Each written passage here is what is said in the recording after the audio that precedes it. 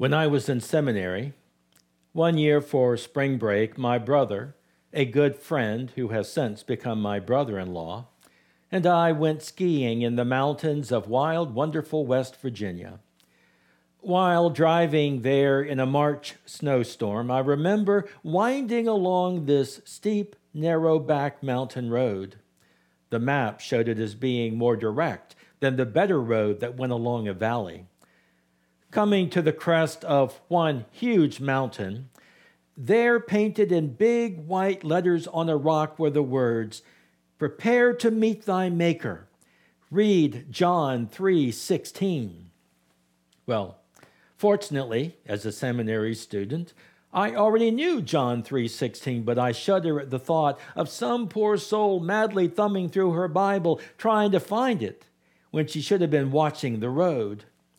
Right after I saw that painted rock, the road began to descend rapidly. I upshifted into third, applied the brakes, held on for dear life. Down we went, down the steep decline. I dodged icy patches on the road, fearful we might lose control. And then, all of a sudden, the road made a sharp, hairpin turn to the left, which took me right on the edge of a cliff before the road wound on around the mountain, lower and lower. That sign was put there, knowing that I would come to the edge of that cliff. Prepare to meet thy Maker, because who knows? Maybe around the next curve, your tire will blow. Maybe an icy boulder will fall on you. Maybe you'll hit an icy patch and swerve off the road, down. And then you will come face to face with your Maker, like it or not. Are you prepared for that? Read John 3:16. It is a popular piece of Scripture. I would venture to say that it is the most popular, or at least the most memorable. Watch a televised baseball game. Invariably, there is someone behind home plate holding a sign, John 3:16. God loved the world so much that God gave, not to condemn, but to save, John says. Not to condemn. We go through life moralizing, scolding our children. We try to be the best we can be, and we expect others to do the same. But John reminds us why we are here. In life, we are on the way of following in the footsteps of Jesus, not because of what we have done or what we have left undone. We are on the way because of what God has done. The cross is not simply one more constant reminder of our human guilt, as if we needed more reminders of that. No, the cross says that the most inhumane work of human sin, the crucifixion, gets transformed into something glorious, divine redemption. The prophet is sent not to scold, but to save. The preacher has come to lift up, not to tear down.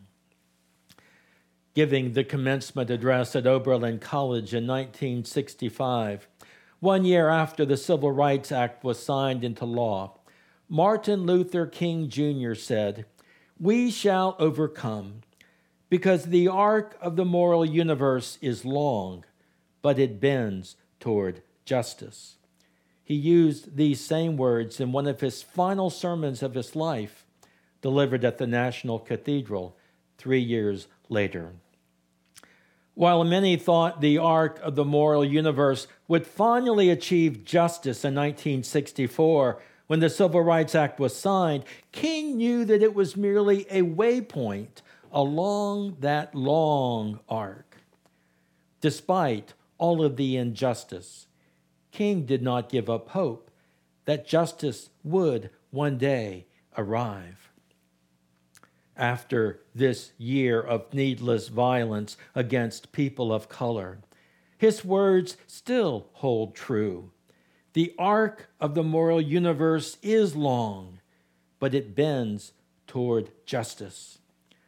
King could say that because he trusted that the God we see in Jesus Christ is still at work. God came to build up and to save, not to condemn. But we preachers haven't always been very good at building up. We hold the cross up to people and say, "Look at what you did to Jesus. Just look at it." But John 3:16 says, "Look at the cross and see what God does for you." Once there was this mean old rancher. He was a tough man who didn't take nothing off nobody. One of his cowhands rustled a cow, and when they finally caught up with the cowhand, they dragged him before the old rancher. He looked down at the poor, frightened cowhand and said, "Hang him. It'll teach him a lesson." Well, years went by. The old rancher finally died. It was his turn for judgment. And when they took him before the throne of God, he thought of all the main things he had done in his life, and he shook in his boots. God Almighty looked down at the mean old rancher and said, "Forgive him. It'll teach him a lesson." It was out of love that he came among us and stood beside us and died with us, for us, and saved us. Love. Remember the words of Amazing Grace? "I once was lost, but now am found." We are here today, not as the lost, but as the found. Henry Nouwen, in his popular book, Life of the Beloved, goes into great depth about a change that occurs in Jesus' ministry. It began when Jesus was baptized by John. As Jesus ascends from the Sea of Galilee, the voice of God proclaims for all to hear, "This is my Son, the Beloved. Listen to him." Over the course of his ministry, Jesus will tell the world that they, not only he, are the beloved. You are the beloved. It's a gift that God gives you. It is not an easy gift to accept. We live in a world filled with voices that shout, "You're no good. You are ugly. You are worthless. You are despicable. You are nobody unless you can demonstrate otherwise." And then you fall into the trap of self-rejection and God's rejection. But then we hear the soft voice which reminds us, He came not to condemn the world, but to save it. Because of his great love for you, you are the beloved. You are the beloved. As of Wednesday, 27.5 million cases of coronavirus were recorded, 485,000 deaths. Prepare to meet thy Maker, says the rough-hewn rock beside the road. You shudder at the thought of standing before the awesome face of the one whom you have betrayed in every thought, word, and deed. You tremble at the realization you are finally face to face with the Holy One, whom you spent so much of your life avoiding. And then, standing before the cross, you indeed meet thy God.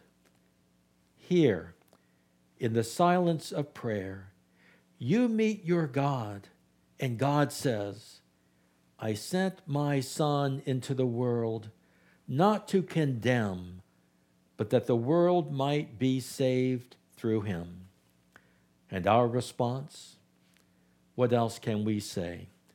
But, oh, give thanks to the Lord, for God is good. God's steadfast love endures forever.